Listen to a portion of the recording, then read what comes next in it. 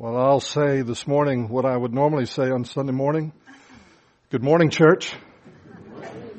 It's good to see each of you and to see those of you who have been here the entire time, and then those of you who may be here for the first time this morning. I say welcome. And of course, our primary concern is that we welcome the Lord in our hearts as we once again take a moment to say, Lord, we want to hear you. We want to hear what you're saying to us. We want to know your heart. And so we have worshiped and we have prayed and we are waiting on him now to do that. I want to say thank you before I get too far into this, and I want to say thank you to Colin and Art and Michael and all the faculty and staff here, Warren who prayed, and just all of the men and women who have been used by God to help set a foundation in the lives of men and women for decades now in this place.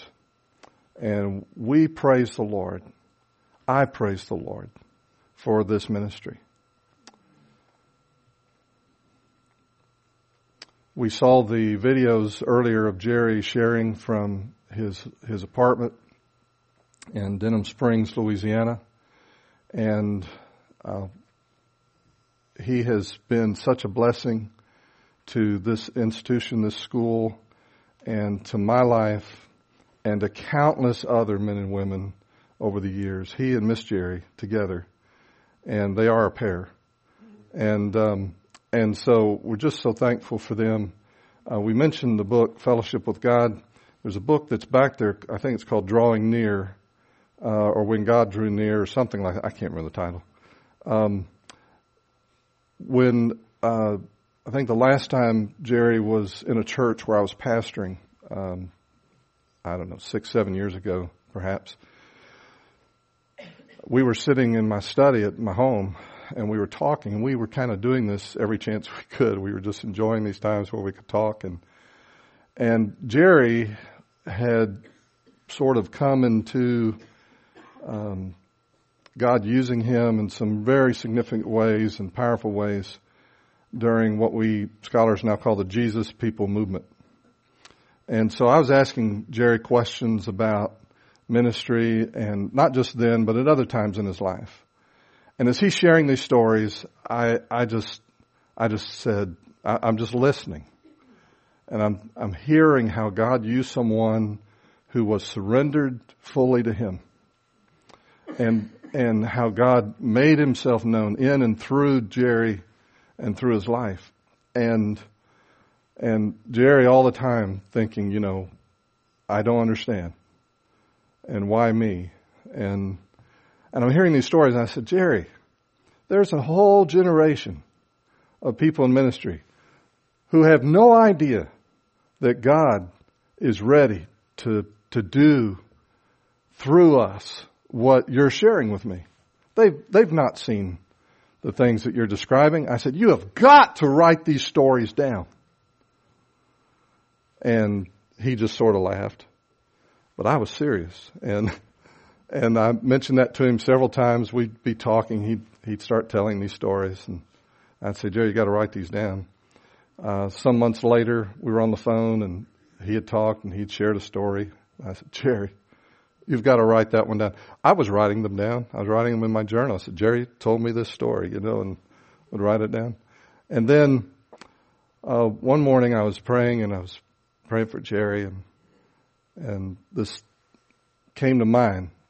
Just help him.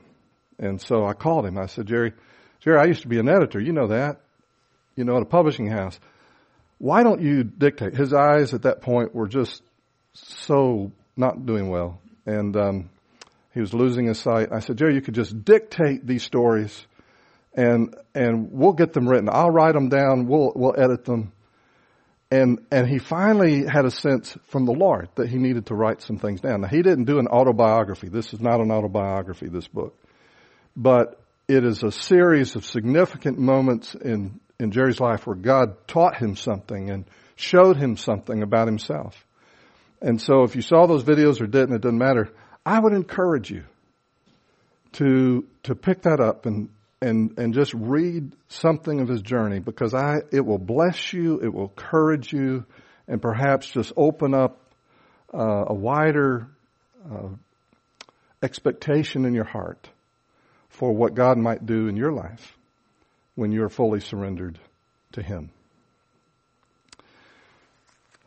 I thought about where to kind of start what I wanted to say this morning. We've been talking about Luke chapter 18, and in the first night we took a phrase. And for those of you who haven't looked at that passage, you may want to open it up and look there. Luke 18, when Jesus begins that chapter, it is in the middle of a larger conversation that's taking place with his disciples. He's telling them about his coming again.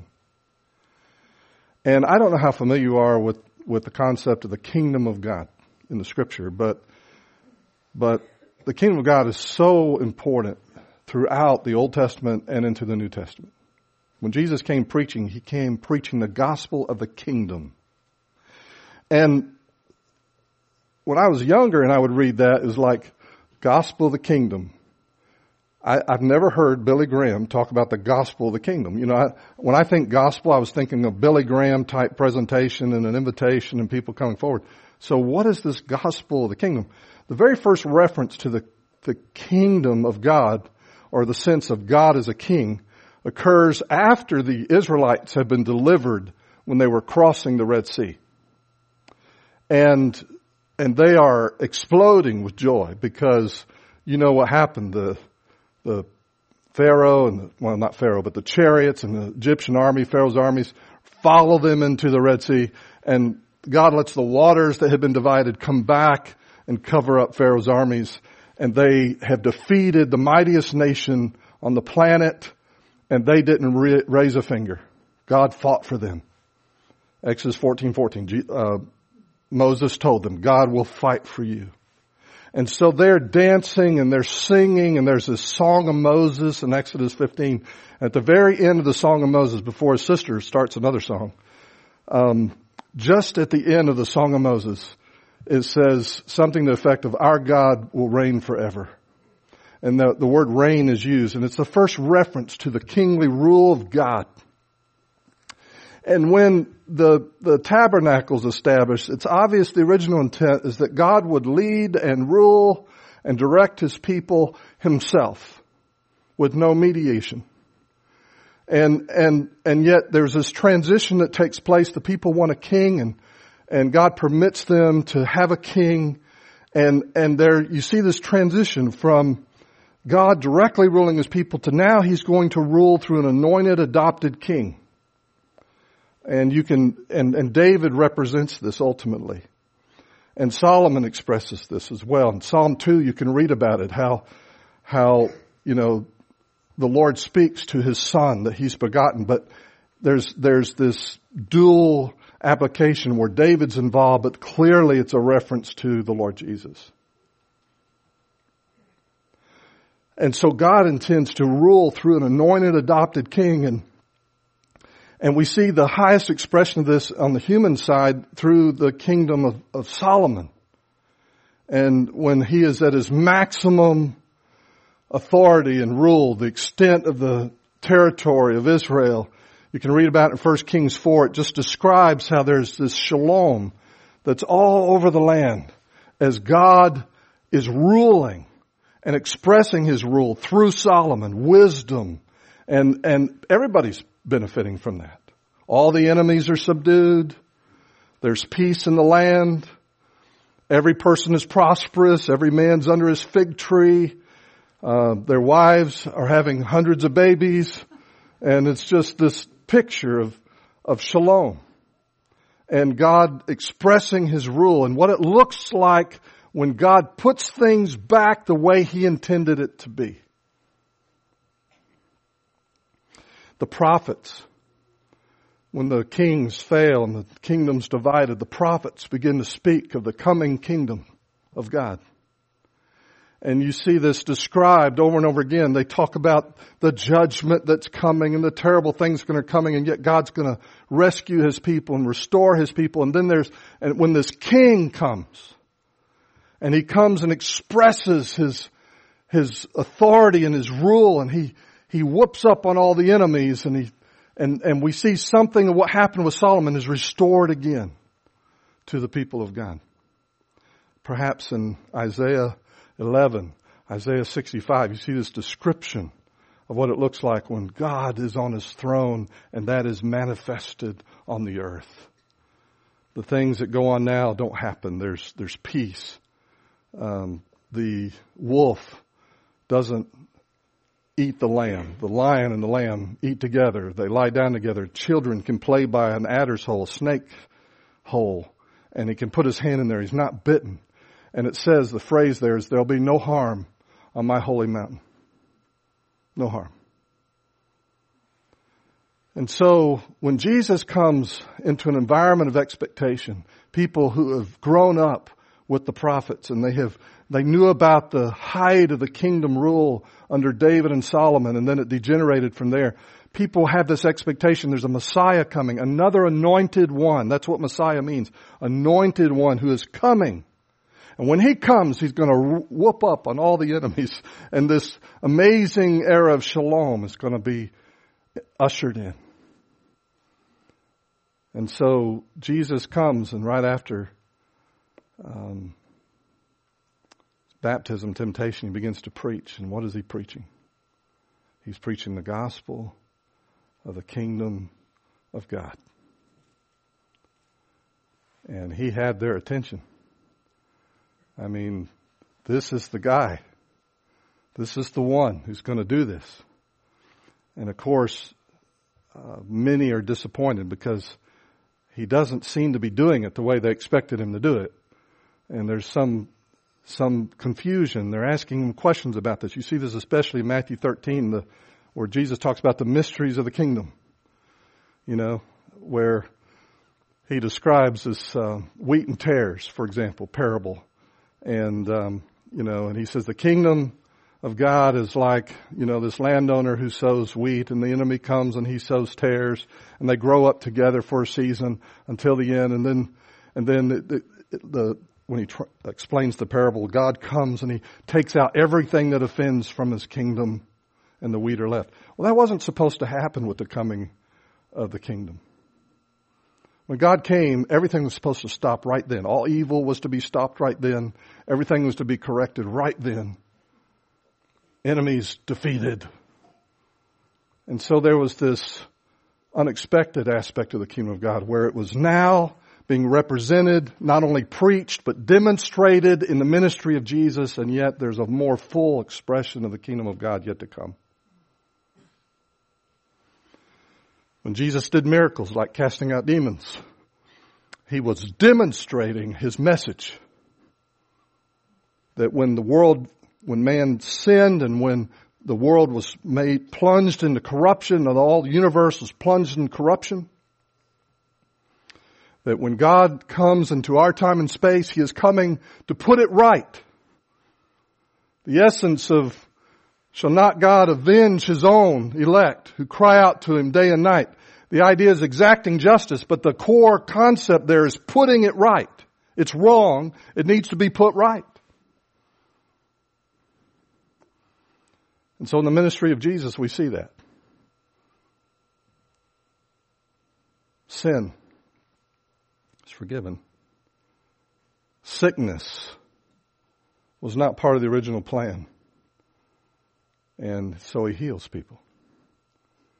Demonized people, that wasn't part of the plan. And so he expels demons. And uses that when he's criticized for that as an opportunity to explain what he's doing. He said they accuse him. They accuse him in Matthew 12 and towards the end of Luke 11. They say the same thing. Pharisees come and say, well, he just casts out demons because he's somehow engaged with Satan and he uses the power of Satan to cast out demons, Beelzebub. And Jesus says, well, that's dumb. A house divided against itself can't stand. Satan casts out Satan. I mean, that doesn't make any sense. And if that's true, well, you got rabbis that go around and cast out demons. Where do they get their authority and power? He says, but, it's in the text. He says, but, if I cast out demons by the Spirit of God, then the kingdom of God has come upon you. And so he wasn't just preaching the good news of the rule of God pressing into our history and our time and space. He was demonstrating it by the things that he was doing. And we are taught to pray with the kingdom in mind. When you go to the Lord's Prayer, say, Our Father who is in the heavens, the world I cannot see. Your name, let it be made holy. Your will, let it be done. Your kingdom come. Let it be done on earth as it is in heaven. And in heaven, how does he express his rule? Perfectly. All the things that are wrong in creation, all the things that are broken in the realm that I cannot see, where God rules and he expresses his rule fully, there is no sin or sickness or Satan, and everything is put right. And Jesus says when you pray every day, and he intends that we pray every day about these things. You can't ask for daily bread every other day, you know. So you have to pray about these things daily. And he's saying, in a sense, he's saying, Father, the way that you rule in heaven, Lord, here's my world. Here's where I live. Here are the things that I'm seeing. And as you point them out to me, as you show me, these are things that are not right. And Lord, the way that you rule in heaven, would you come and rule in my circumstances in the same way? Crying out day and night, oh God, would you put it right? And Jesus says, when you and I live in a world where it's very, very hard to be a Christian, and we begin to cry out to him day and night, oh God, deliver us, put it right, bring to fruition all that you have in mind when you come as King, and you put it all back the way you intended and make everything new.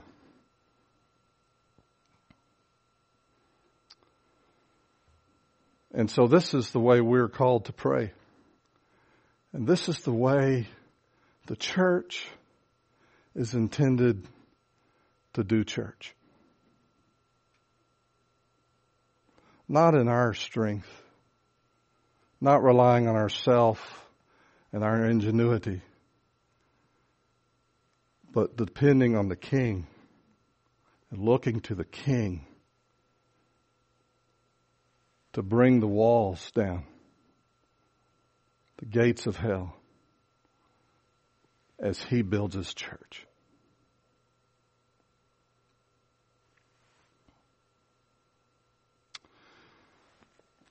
In the middle of the 19th century, there was a revival that began actually in the U.S. and then spread across the pond to England and Ireland and Scotland and Wales. When that was happening, there was a boy that was born. His name was Seth Joshua. He grew up to be an evangelist in Wales. And he grew up hearing the stories of the revival during that period of time, the late 1850s, early 1860s. He wanted to see that happen again in Wales, and he knew their history. Welsh revivalism was very powerful, and there had been like 16 major revivals in Wales in the history, and it's just a remarkable place where God just seemed to come again and again and again and make his presence real, and lives were changed. And so as he was an evangelist, he and his brother were starting a church. He began to pray. He felt led to pray, oh God, would you one day, would you raise up a young man, not someone classically trained for ministry and in seminaries or in higher education, but someone from the coal mines, from the collieries, someone from the coal mines who would be your instrument of revival in Wales. And I can't prove this because I don't have Seth Joshua's journals, but I have read a good bit about what he said. And before things changed in Wales, he was praying. And about the time he was praying, and as best as I can figure it out, don't hold me to this, don't make me prove this, but about that time there was a 14-year-old boy named Evan Roberts. And Evan had a sense, a burden that he was to pray for revival in Wales. And this just stayed on this young man's heart year after year after year after year. He did work in the coal mines. And he went to a Bible school eventually. He just felt that he needed to go, but he was a terrible student. I'm not advocating that. I'm just saying he wasn't a great student. And while he was at school, he began waking up in the middle of the night to pray. He just couldn't sleep, and this sense of heaviness for his country was growing and growing and growing. And one night, he had this dream or vision or whatever you want to call it, and very, very simply, it was graphic, of the hand of Father God handing a blank check or a check to the Son, and the number 100,000 was written on it. He got up the next morning and told his friend, Sidney Evans, and he told him about it. And Sidney would later be a missionary in India, and married, I think, Evan's sister. I can't remember exactly, but and they both talked about this, wrote it down in their journals. And Seth Joshua was preaching a meeting at a place called Blaenau. I can't say it. Welsh words. And while he was preaching there, in the course of his preaching, he said, Lord, bend me. And what he was saying was, Lord, conform me to your heart. Conform me to the things that matter to you. Bend me. And Evan was there in that meeting, and he heard Seth Joshua pray that. And he began to make that his prayer. Oh God, would you bend me? Would you so direct my life that I would only be about you all the time, every minute of every day? And he asked for an opportunity to speak. And the pastor of the church, hesitantly maybe, let him speak in the evening. And as he spoke, and he spoke on other nights, more people came. And there was this increasing awareness that this was something out of the ordinary. And they sensed the presence of God. Now, those of you who are students of theology can wrestle with some of the terminology that people use when they talk about revival and spiritual awakening, because we know that God is omnipresent, right? Omnipresent. He is in all places at the same time. And to put it in my terms, we say He's omnipresent because He's really big. Really big. He's so big that there's no place in the universe I can go where God is not. He fills every place in creation. But there's a difference between knowing that with my head and knowing that with my heart. But dear one, you need to know that it is your birthright to experience the presence of God. Whether it's alone or in a group, but it is your birthright. In Acts chapter 3, verse 19, on the steps of the temple in Jerusalem, just after they healed a lame man, Peter's preaching, and he says, repent and be converted, so that your sins may be blotted out. So that, this is the purpose, repent, get saved, have your sins washed, blotted out. Why? So you can go to heaven? He says, so that times of refreshing may come from the presence of the Lord. And not one time, it's plural, times of refreshing from the presence of the Lord. And so there are these times in history that are recorded in the church, so many others that aren't recorded, where individuals sitting with the Lord, on their face before the Lord, waiting on God, enjoying Him, loving Him. As Jerry was talking about this morning in the video, these dear ones that the Lord has chosen to manifest His presence. And in His presence, there are all these markers we read in Scripture. hints or indicators that someone has experienced the presence of God. It can even be a radiance to their countenance. It can be an extra sensitivity to sin. When John the Baptist was preaching, the people would say, that we repent. We repent. But their first reaction, every group of people that was responding to John the Baptist was this: what shall we do? He was preaching repentance, and their first reaction was, what shall we do? What shall we do? There was a sense that I need to put things right. I need to change. There's a sense of awe, a sense of reverence. Typically when the Lord manifests Himself in Scripture and in history, people can't stay on their feet.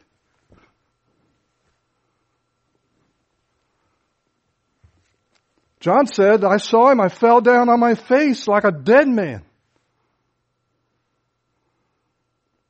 And so there are effects that His presence has on us. We gaze on Him in His Word, and then there are these times when He makes Himself known to us in a way that's palpable, that's real, that's immediate to our heart, and it's life-defining. And it changes us. And we see the world in an entirely new way. We see ourselves as He sees us. And we can never see it the same way again. We become broken people in a good way. This happened to Nehemiah. Nehemiah 1.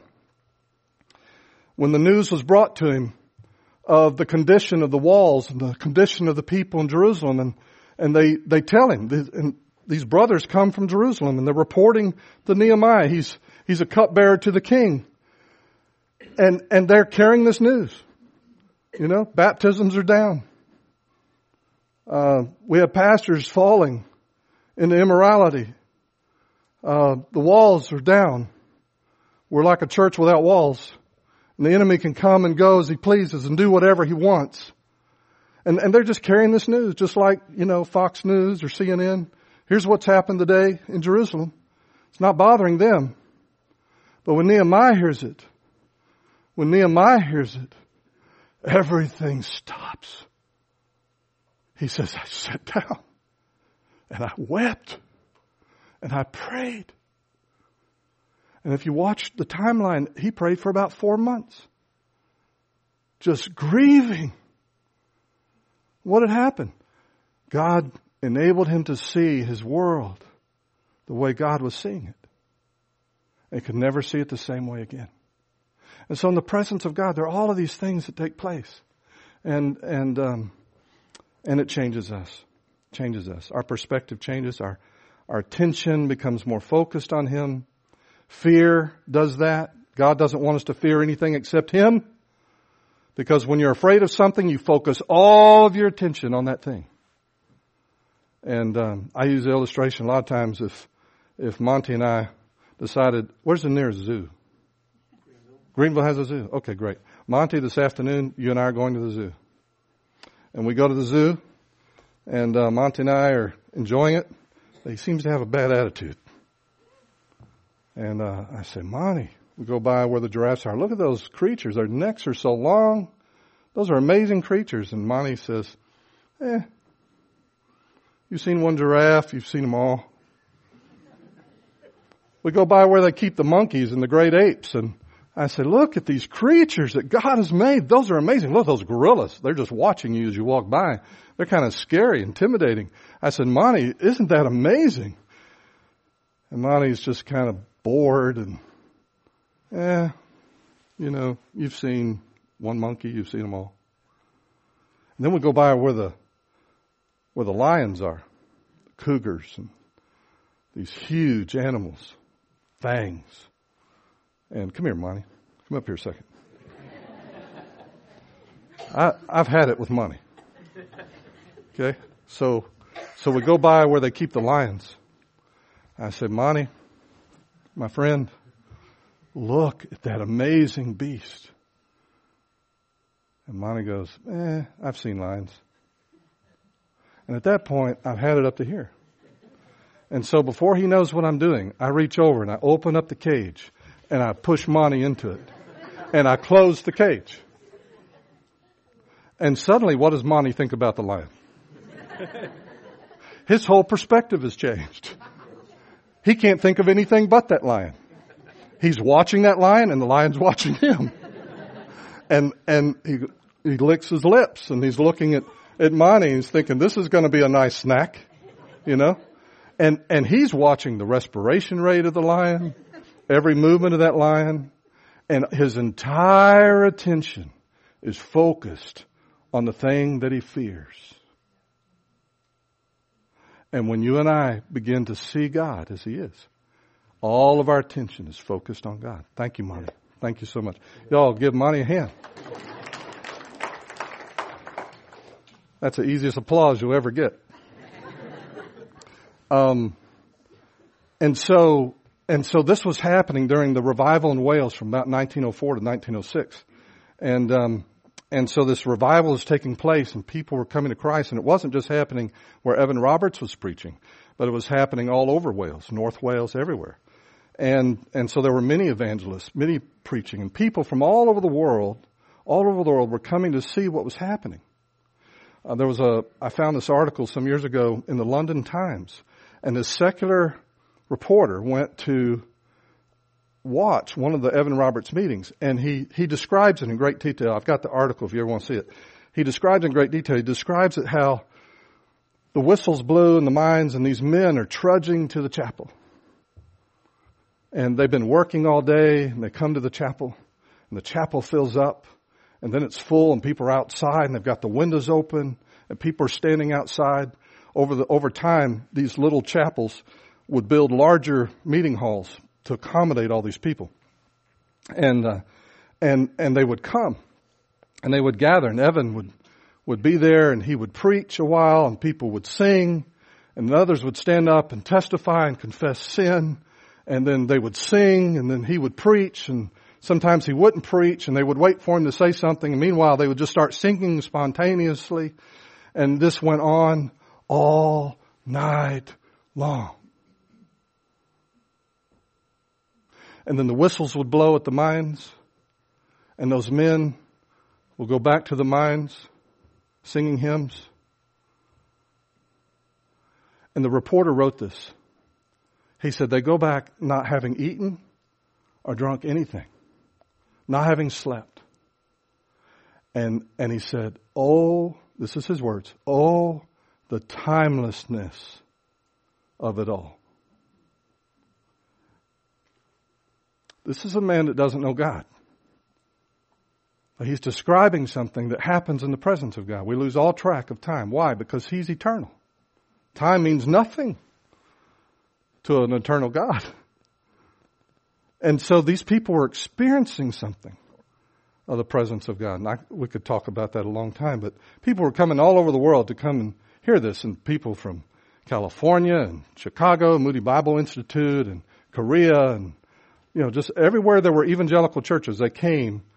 They wanted to participate. They wanted to experience this. R.A. Torrey and G. Campbell Morgan, just all kinds of folks. And I could talk about that way too long. That's not why I'm here. About that time, there were some Welsh missionaries in Korea. After the Welsh revival, a lot of these people went out to spread the gospel, and so they were there. And it's a great story. But in 1907, there was this revival that broke out in Korea. And it defined Korea to where it's the most Christianized nation today in the Asian world. The largest churches in the world are in Seoul, Korea. 35% of the nation are believers. And they are a praying lot. They do pray. We used to start churches in California, and if we were helping to start a church for a Korean group, we just got out of the way. We'd let them use our building till they outgrew it, and then they'd go down somewhere else. They'd come in on Friday night, though, and they'd pray all night. And then they would meet on Sunday. In China, 1907, there was a missionary Lutheran nurse. Her name was Marie Monson. And she heard about this revival taking place in Korea. And she said, Lord, I want to go. I heard about the revival in Wales, and now I'm hearing about this revival in Korea. Lord, I want to go. Would you provide the money so that I can go?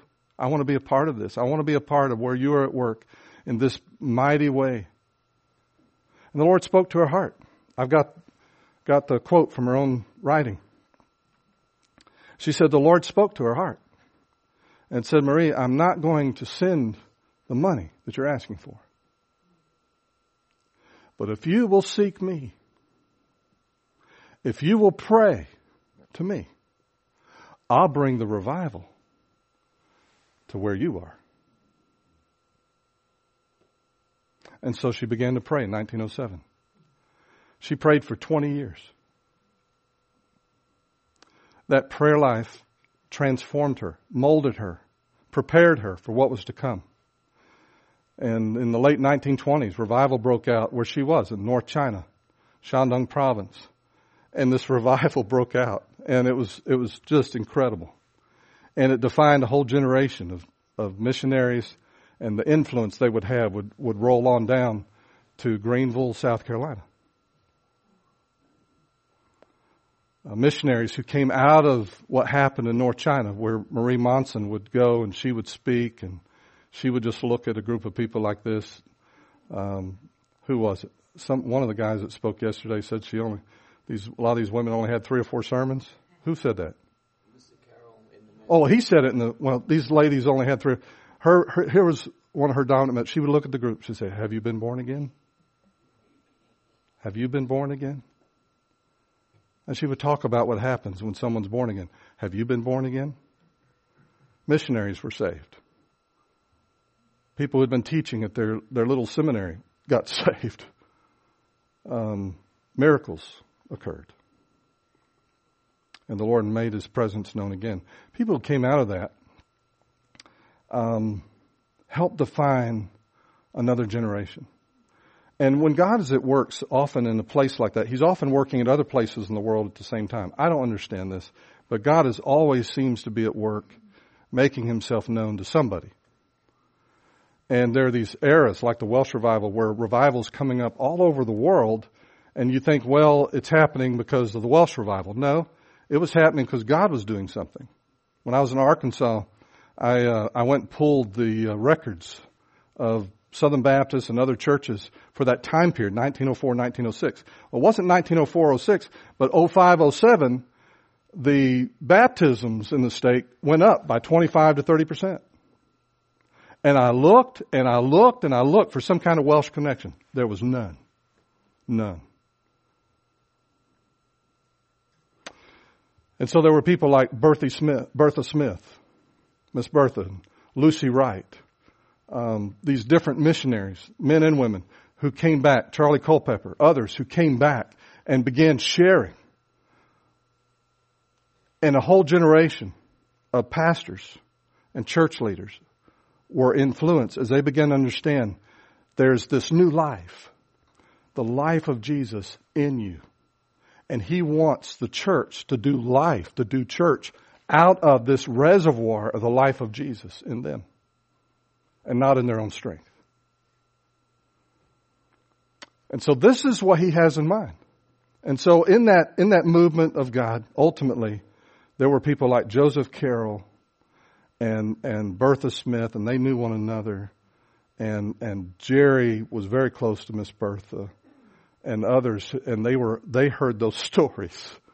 And they heard their hearts as they would share this awesome truth of this supernatural dimension to the believing life that it's part of our birthright to enjoy.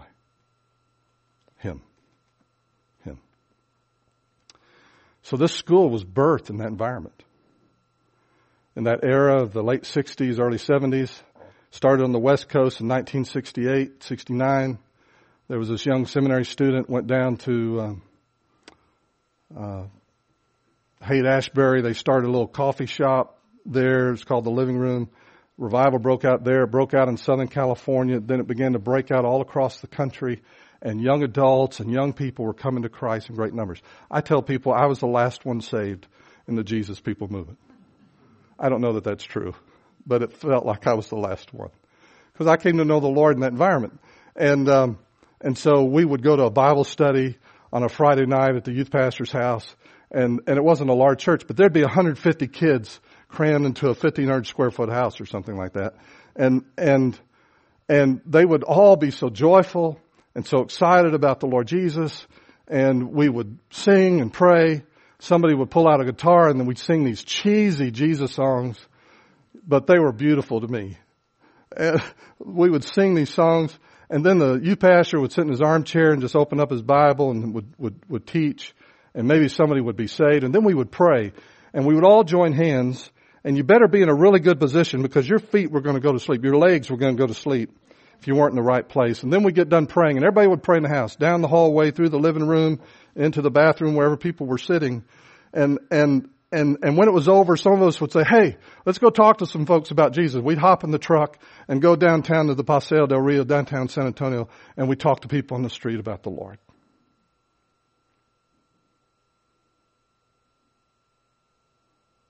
And the atmosphere was just electric.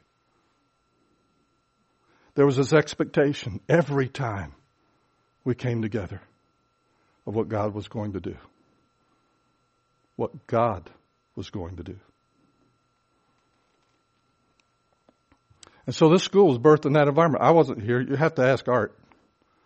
You know, he knows where all the bodies are buried. You know, he's been here so long since the earth's crust cooled, but he's been here a long time.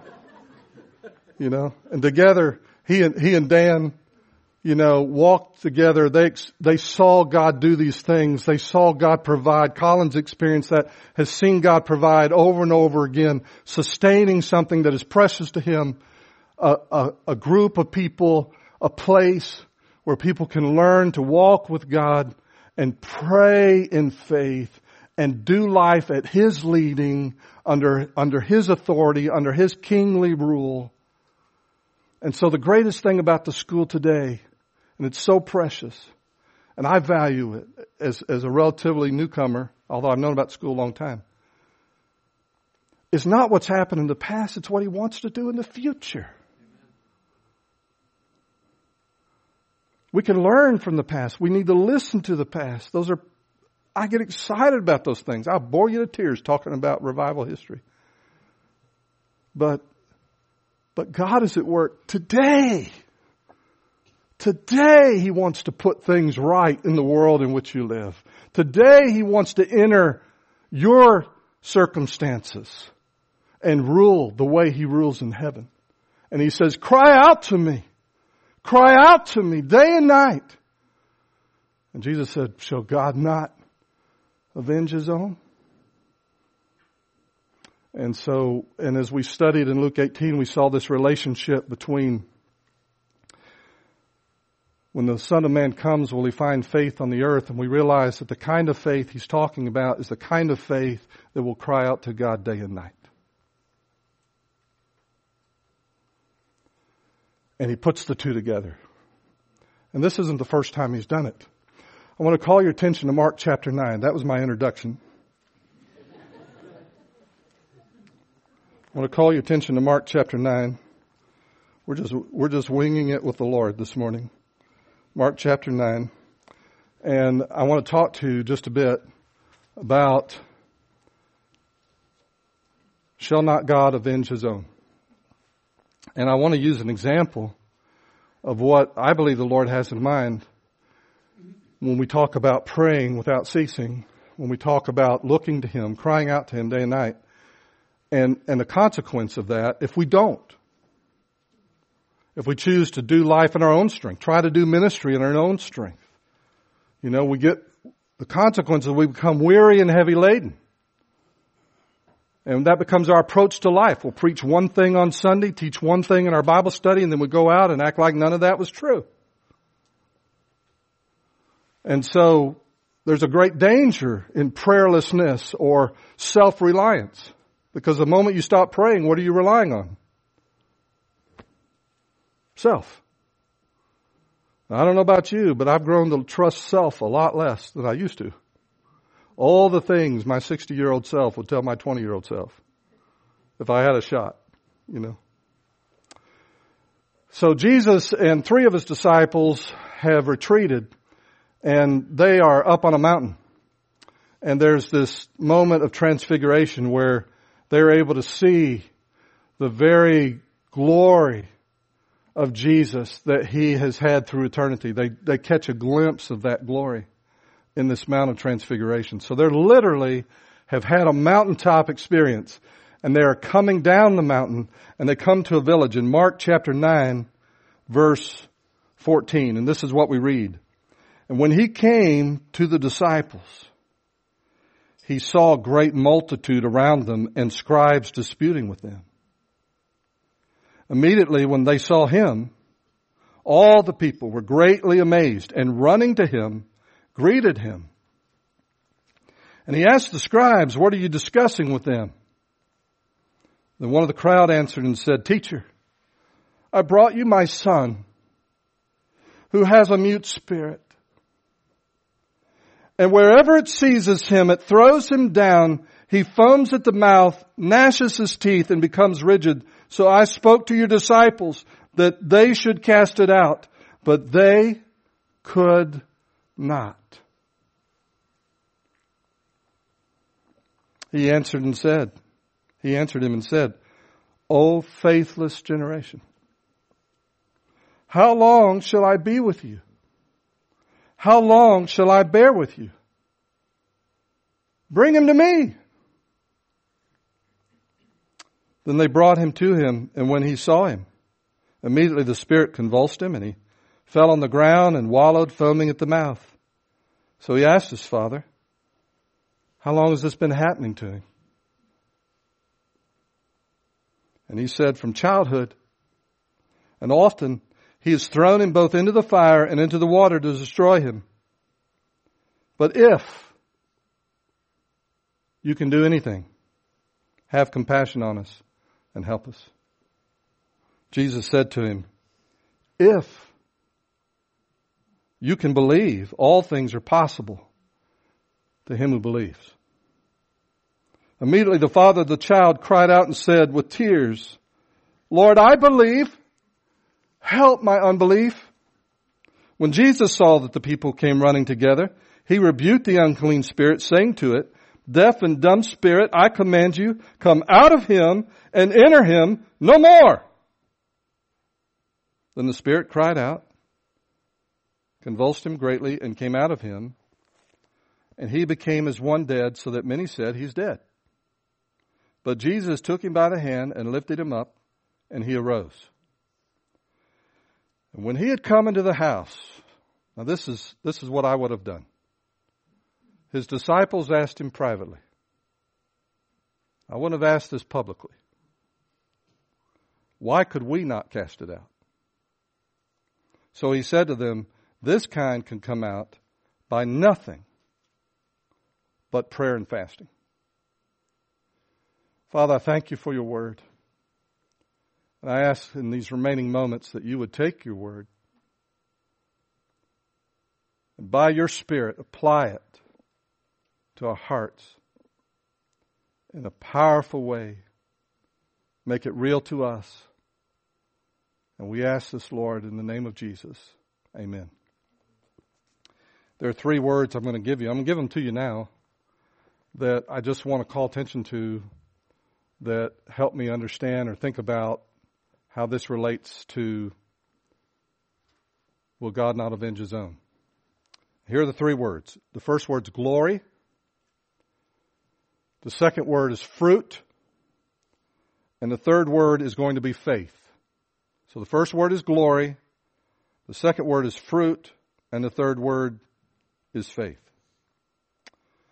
So when I look at this passage and I read the story, it's very easy for me to think about how amazing this circumstance is. Because earlier in Mark's gospel, and you can just jot the reference down if you're taking notes, but in Mark 6 verse 7, Jesus commissions these brothers to go out and cast out demons and heal the sick and preach the gospel or the good news of the kingdom. He sends out the 12 to do this. So they have been empowered and commissioned to do something that at this moment they couldn't do.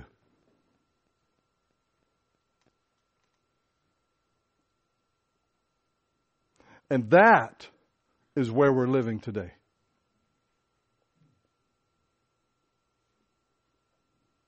We are like in so many areas of the church in North America. We are like the most powerless group of Christians perhaps of the ages. And all of the counsel and all of the wisdom and all the advice that's being offered is not rooted in God's Word, but is rooted in secular wisdom and business best practices. And we have taken all of this body of thinking and literature, and it has just infected the church. And so we think of the church primarily as an organization when it's doing well, if it checks off certain boxes and meets certain metrics, and it's not doing well if it's declining, not successful, like a business that sales are down. And so these disciples in many ways just resonate with me in terms of what you and I encounter all the time in the church today. A kind of self-promotion and self-reliance and a complete dependence on ourselves, independent of God, independent of what He wants to do, independent of His provision, independent of His supply that He has promised to give to those who respond to His call. And so the church today looks nothing like the church we read about in the Scripture. It's nothing like the church of Acts, where over and over again we read of people like Philip who heard God as he walked with Him, and he maintained this inner abiding and inner conversation with Him. And in the context of that, he's being obedient. He's left this mighty revival in Samaria. He's gone out in the middle of nowhere. And in the midst of that, not knowing where he was going or particularly why he was there, the Spirit said to Philip, "Go near and overtake this chariot." And that's how the gospel went to Ethiopia. Later on, Acts 10, Peter's sitting on the roof of a house waiting for lunch. And he did what we ought to do, what we always ought to do when we just have these still moments. Where does your heart turn? His heart turned to the Lord. In the midst of that, he has a vision. And those of you who are Bible scholars, you'll know that vision was of the sheet of these unclean animals coming down and a voice saying, "Eat." And he says, "Oh, I can't eat, And the end result of the lesson from the Lord was, what God has declared clean, don't say it's unclean or common. I mean, this is the big lesson he's going to learn and what's about to happen. But in the midst of that, the Holy Spirit said to Peter, the words are there. The Holy Spirit said to Peter, and that he needed to go down, that there were these men coming. He needed to go with these men. And they were from Cornelius' house. And the gospel went to a Gentile for the first recorded time in the book of Acts. In Acts 16, we have this marvelous account of how the church in Philippi was started. And it starts in Asia Minor, modern-day Turkey, and Paul is traveling from east to west across Asia Minor, and he wants to go into Asia, a little province. It's called Asia, in the southwest corner of modern-day Turkey. He wants to go to this province in Asia because Ephesus is there. This is the logical thing to do. This is the thing that makes sense, and that's not bad, unless God tells you something else. You have to be listening. You have to be paying attention. You have to be abiding. You have to be having this inner conversation where in your idle moments you just turn to the Lord and say, "I love you, Lord," and you have communion with Him and fellowship with Him. And so in the midst of his traveling, he's going to go into Asia, where Ephesus is, the third largest metropolitan area in the Roman Empire, 300,000 people. And the Holy Spirit spoke to him and told him not to do it. The Holy Spirit said, no. He tries to turn northwest into Mysia, where Bithynia is. He tries to turn northwest. And it says the Spirit of Jesus forbade him. So he can't go southwest, can't go northwest, and so he just keeps going west, and he goes until the land runs out, and he gets to Troas. You can't go any further. After that, it's water. And he goes to Troas, and he goes to bed, And he says in the night, he has this vision of a man from Macedonia who says, come over and help us. And the Bible says that he got up the next morning, he says, so we concluded that. Two intuitive no's from the Holy Spirit who's living in Paul, and a vision at night. He gets up in the morning and he says, so we concluded that. So he gets on board a boat. They cross over. They ultimately get to Philippi. They go to the river. There's no synagogue where Paul normally would have gone, so they go to the river. And they meet a woman there named Lydia, and they share the gospel with her, the good news with her. And the Bible says that the Lord opened Lydia's heart to give heed to the things spoken by Paul. And so the successful businesswoman becomes a follower of Jesus Christ. Paul continues to stay there, probably with her support. And he's preaching every day in the marketplace. And there's this demonized girl there, and she's following Paul and Silas around, and she's shouting, behold, the servants of the Most High God. Well, she wasn't incorrect, but it was making it hard for Paul to talk to people about Jesus with this girl yelling, hey, these are the servants of the Most High God. So in some level of irritation, perhaps, he turns, and in the name of Jesus, he casts the demon out of her. I don't know if he knew it at the time, but she was a money-making machine for a couple of guys, because she used to tell the future for people, and they were making money off of her. And so they get upset. They arrest him. They beat him and Silas with rods. Beat him with rods. They're arrested. They get thrown in jail. And come midnight, they're singing to the Lord. Singing to the Lord. I would have been probably feeling sorry for myself. Oh God, here I am just sort of suffering for you. Feeling sorry for myself. But they're singing to the Lord. As they're singing to the Lord, there's this earthquake that comes. All the doors are opened. The jailer thinks everybody's escaped. He's a civil employee, and if they get out, he's in trouble, and so he's going to take his own life. And Paul hollers out and says, don't do that. Don't do that. We're all here. And the Bible says that Paul and Silas went with this man. The man took him home and washed his wounds. And that man, that jailer, and his entire household were saved that night when they heard the gospel of Jesus. They were saved. Now, I don't know what you're willing to go through so that someone can get saved. But that's what Paul was willing to do. And all he was doing was just following the Lord. And that's how the church in Philippi was started.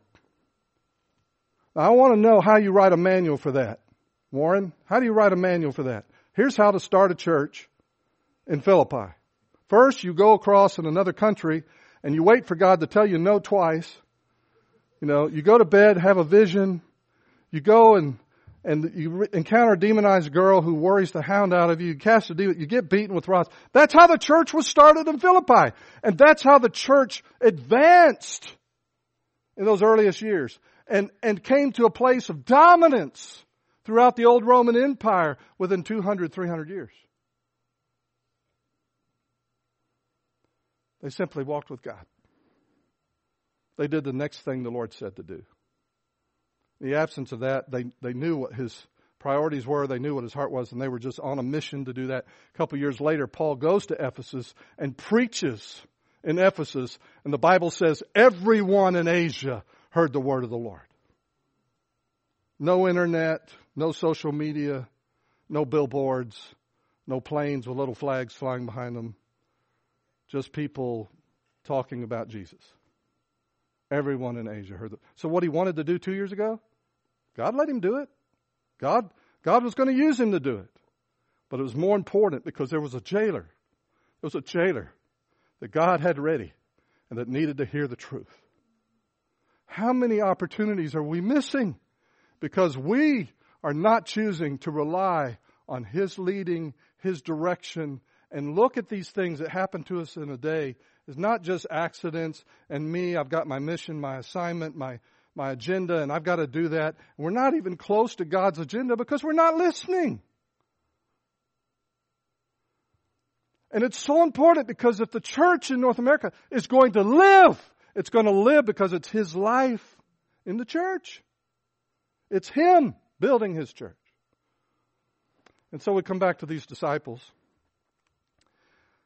And what's really interesting is not only amazing that they couldn't cast out the demon with all the help that they had been given, but it's also interesting to see what they were able to do. They were able to gather a crowd. There's no rocket science to gathering a crowd.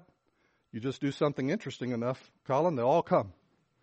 You know, get some guys up here that break stuff for Jesus. You know, bulked up guys, not guys like me. You know, and so they drew a crowd together. There was this debate taking place. They could enter into debate with great effectiveness. I don't know what they were arguing about, but maybe it was over the messiahship of Jesus. I don't know, but they were having an argument. People love arguments. People will come far and wide to hear a debate and an argument. I think they genuinely cared about the Father and His Son. They tried to cast the demon out. To their credit, they tried to cast the demon out. They could not, but they did attempt to do so, and they demonstrated in that effort real concern, real caring, and that was genuine. I believe that. And so the church often is known as genuine and caring and wanting to do good things. But are they supernatural things? There are things that boy needed to happen that all of the best efforts of those disciples were absolutely useless. Self-reliance cannot help someone with a problem that big. And so it becomes a real question of where's the glory? God is very concerned about the glory. He created you so that He could make Himself as the invisible God, so He could make Himself visible through you, through your life to all of creation. And when Christ comes to live in you through His Spirit, then like Galatians 2:20 says, yet not I, but Christ lives in me. And the life I live now in the flesh, I live by the faith of the Son of God who loved me and gave Himself for me. So we have this entirely new way to live. And what we're seeing here is that if I rely on me, God doesn't get the glory. If I'm building a big church and I get a lot of people in the doors, you know, and it's about me and my reputation and my media presence, that's not about the Lord. He doesn't get the glory for that. So many of these guys, you would shudder to realize how many of these guys, they have moral failures. We read about that. I can't think of a major mega church right now that hasn't had a major moral failure in their leadership. But these guys get up there, and it's almost like, so what? You know, I could recount. I have names of pastors who have taken their life on Sunday morning, leaving a family behind, taking their life because they saw nothing to live for. And on paper, they had everything to live for. You and I were made to display the glory of God. And we find our greatest fulfillment and our greatest joy when we exhibit Him and not ourselves. We're made for this. And so they tried. They couldn't do it. And so where's the glory in that? I asked your disciples to do it, but they could not. The Father said. Well, who gets the credit for that? He said, I asked your disciples. He's talking about Jesus. These guys, you know, it's kind of like guilt by association. These guys were utter failures and disappointments to me in my hour of need. I asked your disciples to do it. I don't know about you, Jesus, but if you can do anything, please help us. He's not sure He can. He's not sure He can. But if you can, help us. And so I think this business of praying and crying out day and night and for God to come and put things right is a matter of glory. Because when He does come and manifest His kingly rule in our circumstances, He is glorified. The next word that I want us to think about is the word fruit. The word fruit. Jesus talks about that in John 15 when He teaches about the parable of the vine. And I've taught here to third-year students, and we talk about this every year. The first day of class, we spend the whole day talking about the new life as the foundation for all ministry. And we do that because in my work, I encounter so many pastors, and for them, the new life is not the foundation of ministry. It's organizational stuff, organizational dynamics, principles, and all that kind of stuff. And can you help us? They're not asking for supernatural help. They're asking for something to bump the numbers and get more people in the pews. And they're exhausted. It's devastating to the human spirit to try to do ministry without God. And so we spend a whole day on that. In the process of that, I talk about John 14. I spoke about it in our gathering last fall, and how the Lord is saying, I'm leaving, but this relationship we've had is going to continue, and it's going to have certain characteristics.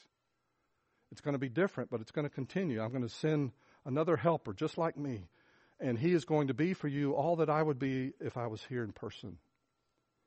And so this relationship we discovered is spiritual. I'm not going to preach it again, but it's spiritual, it's internal, it's environmental. And that day you will know that I am in the Father, and you in me, and I in you. It's environmental. He's our environment. We are in Christ. And it's personal. I will not leave you orphans. I will not leave you as a parentless person. And then it's as if the disciples weren't getting it, because John 15 is the illustration of John 14. He says, guys, it's like this. Let me draw you a picture. I'm the vine. You're the branches.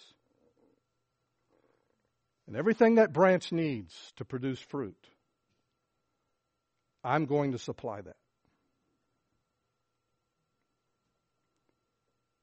Without me, you can do nothing. And so if you abide in me, if you stay in me, if you remain with me, if you have communion with me and fellowship with me and just walk with me in your inner self, you're going to produce fruit. Fruit. All the things I want to accomplish in your life, I'm going to supply you with everything you need. In the midst of that, he talks about prayer. He says, if you abide in me and my word abides in you, you can ask whatever you desire and it'll be done for you. And he says that moment when he makes that statement, he says, by this my Father is glorified, that you bear much fruit, so you will be my disciples. But the context of that is right after him saying, you will ask what you desire and it shall be done for you. By this my Father is glorified. So he's saying out of your prayer life that's rooted in me, where I'm supplying to you everything you need to have a prayer life, what to pray about, how to pray.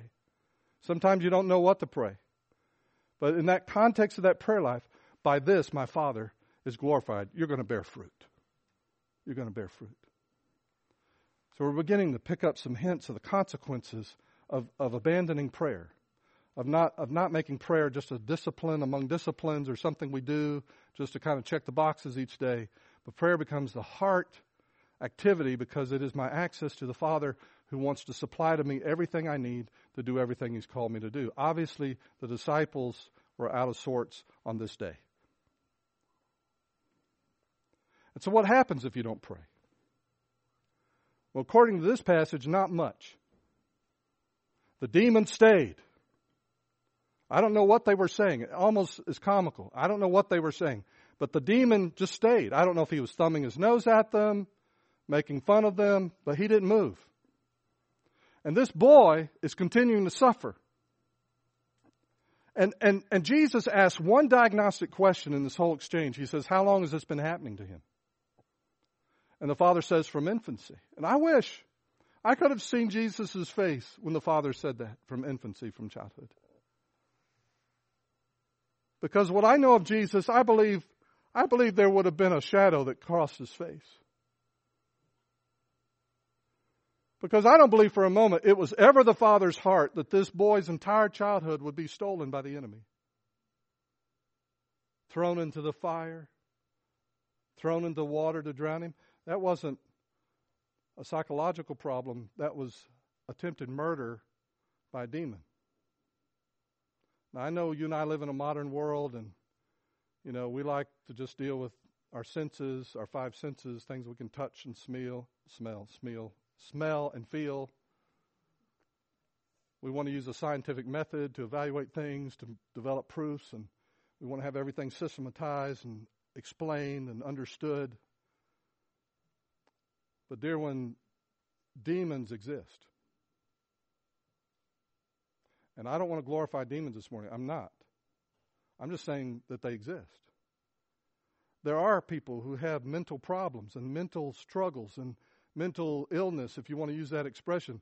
And that is not the same thing as someone who's demonized, but the demonized person can look like those things, or the demonized person can have a mental problem, and the demon can be aggravating all of that physical problem. There's so many ways in which this is expressed, and we see this in the New Testament, but there's a clear distinction made. But at this moment, this demon is trying to kill the boy.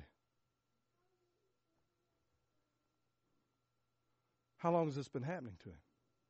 Can demons do that to somebody? Demons exist. I've talked to folks before who say, I don't know if I believe in that stuff. Christians.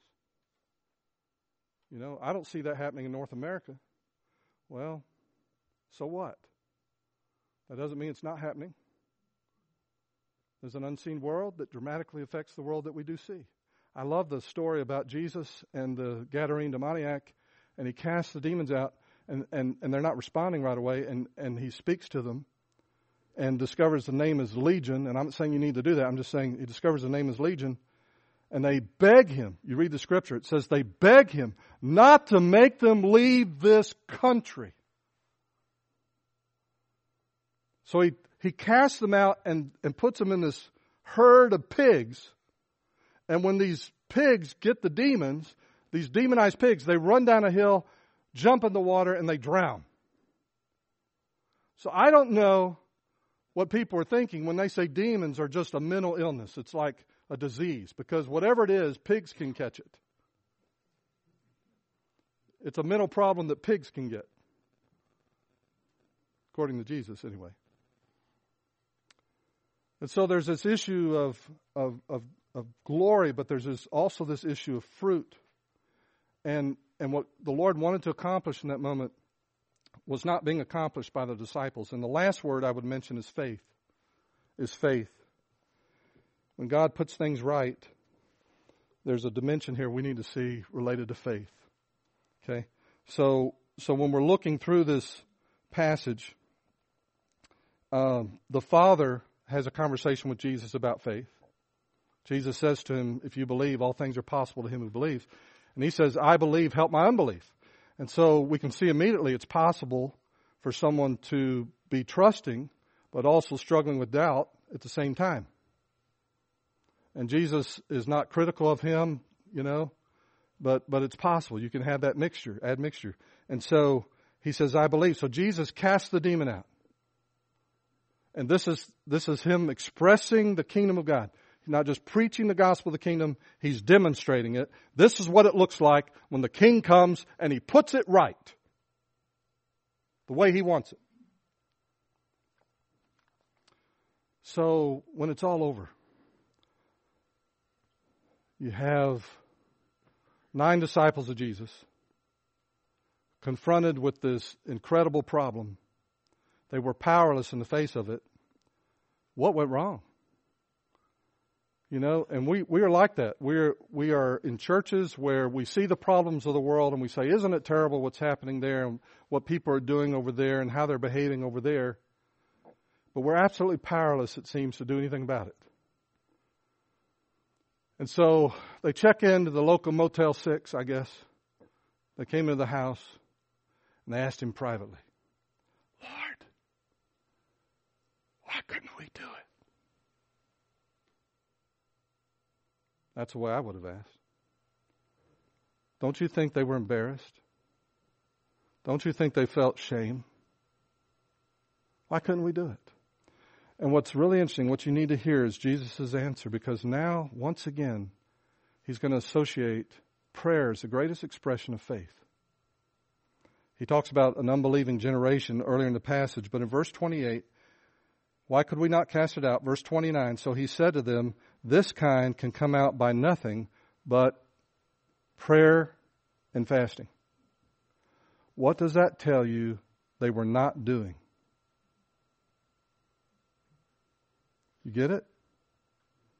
If this kind can come out by nothing but prayer and fasting, what had they stopped doing? Praying and fasting. So Mark, in capturing this conversation, talks strictly about the solution. But Matthew, and you don't have to turn there, I'm just going to, or you can if you want to, Matthew chapter 17, in Matthew chapter 17, let me read that same account to you and see if you can pick up on it. Matthew 17, verse 19. Then the disciples came to Jesus privately and said, "Why could we not cast it out?" So Jesus said to them, "Because of your unbelief." That was the problem. Because of your unbelief. You were not trusting me. You were not relying on me. In this moment, you had almost said, "I got this. I can handle this one. We've been casting out demons successfully.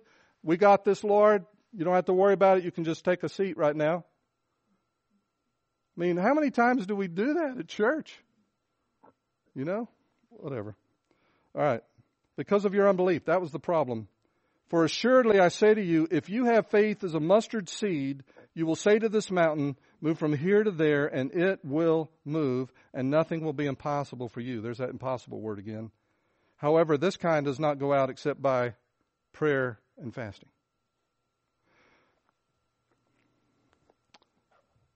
The solution was prayer. The problem was unbelief.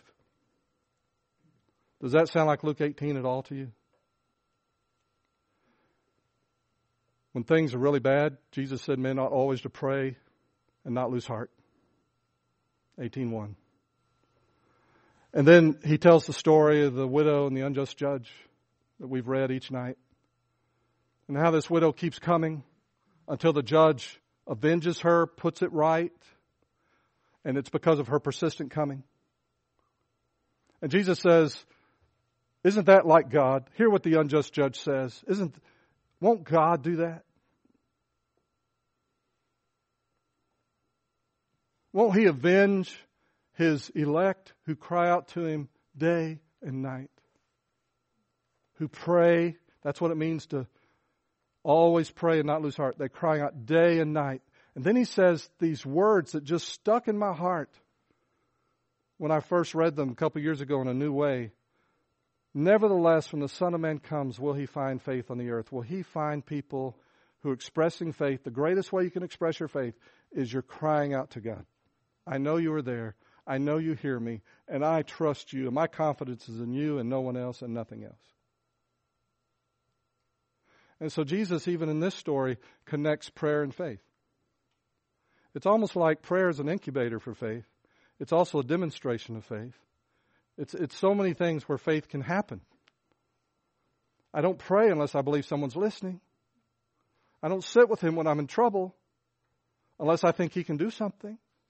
And wait for God to come. Wait for Him to intervene. "Lord, your will be done on earth as it is in heaven.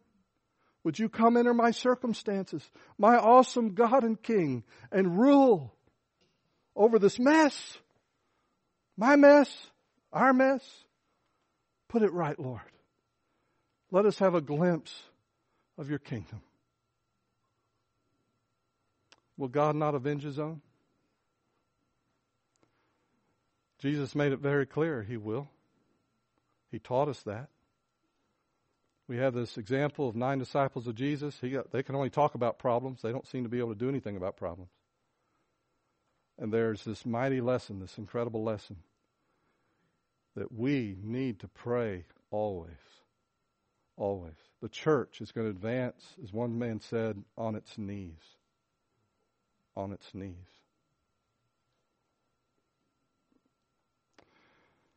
And I wonder, as we've spent time together this weekend, how the Lord has spoken to you about Himself.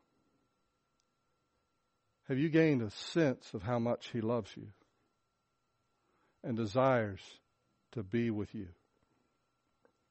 In Matthew 6, in the passage that Art talked about yesterday, there's this procedure where when you pray, go into your room and close the door. For years I read that as proper procedure. And then it occurred to me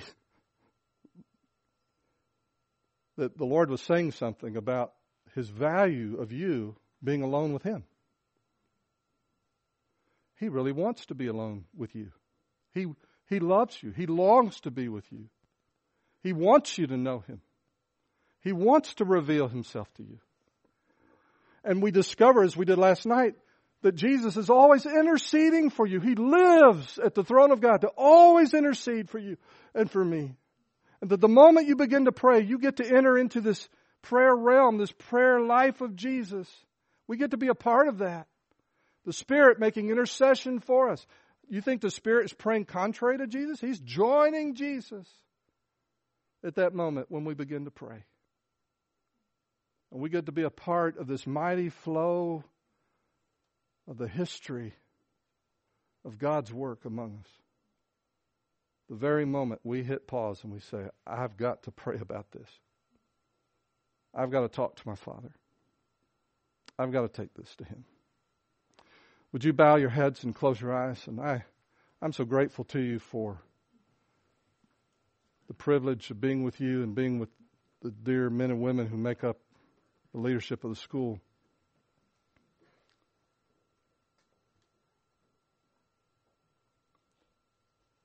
I just want us to take a few moments just to quietly and privately respond to the Lord.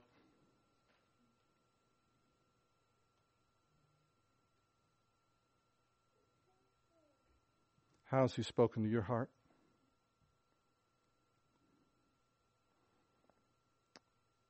I often talk to students about takeaways. What are going to be your takeaways from this weekend? Well, as the Lord said, here's something I want you to take, and I want you to hold on to this.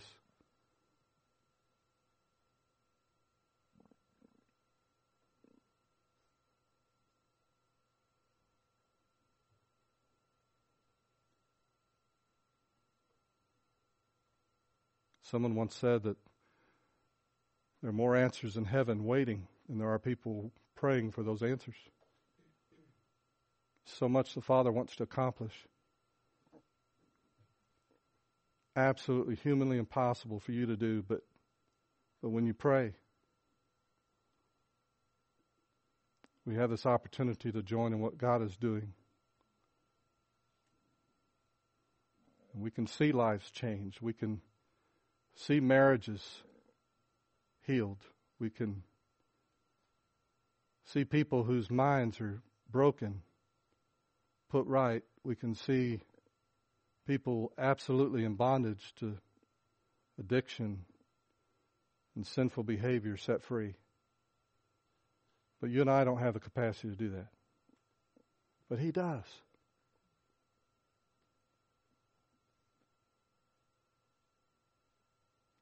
Prayer is simply turning away from every other resource, everything else, and turning to Him.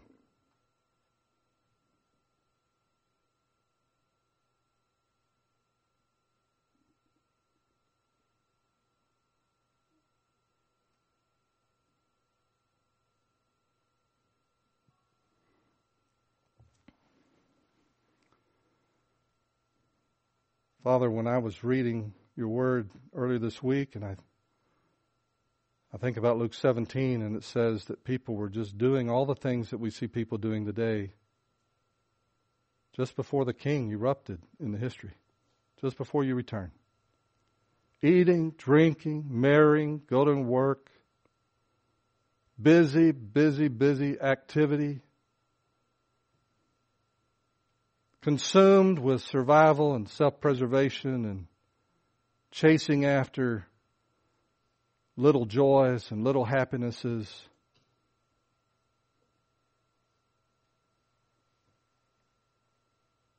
And then you come.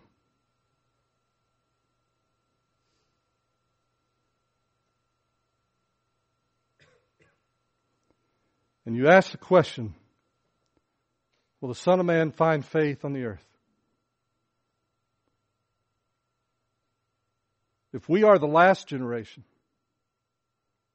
that ever walks the earth,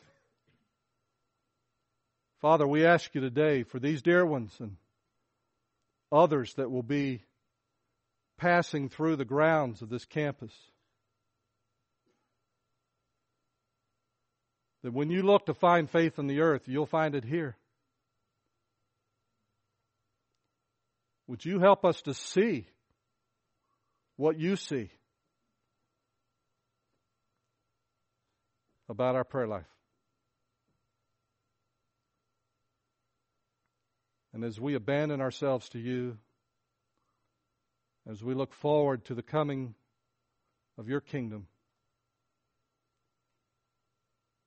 would you mold us to the prayer life of your Son, who lives to intercede for us always.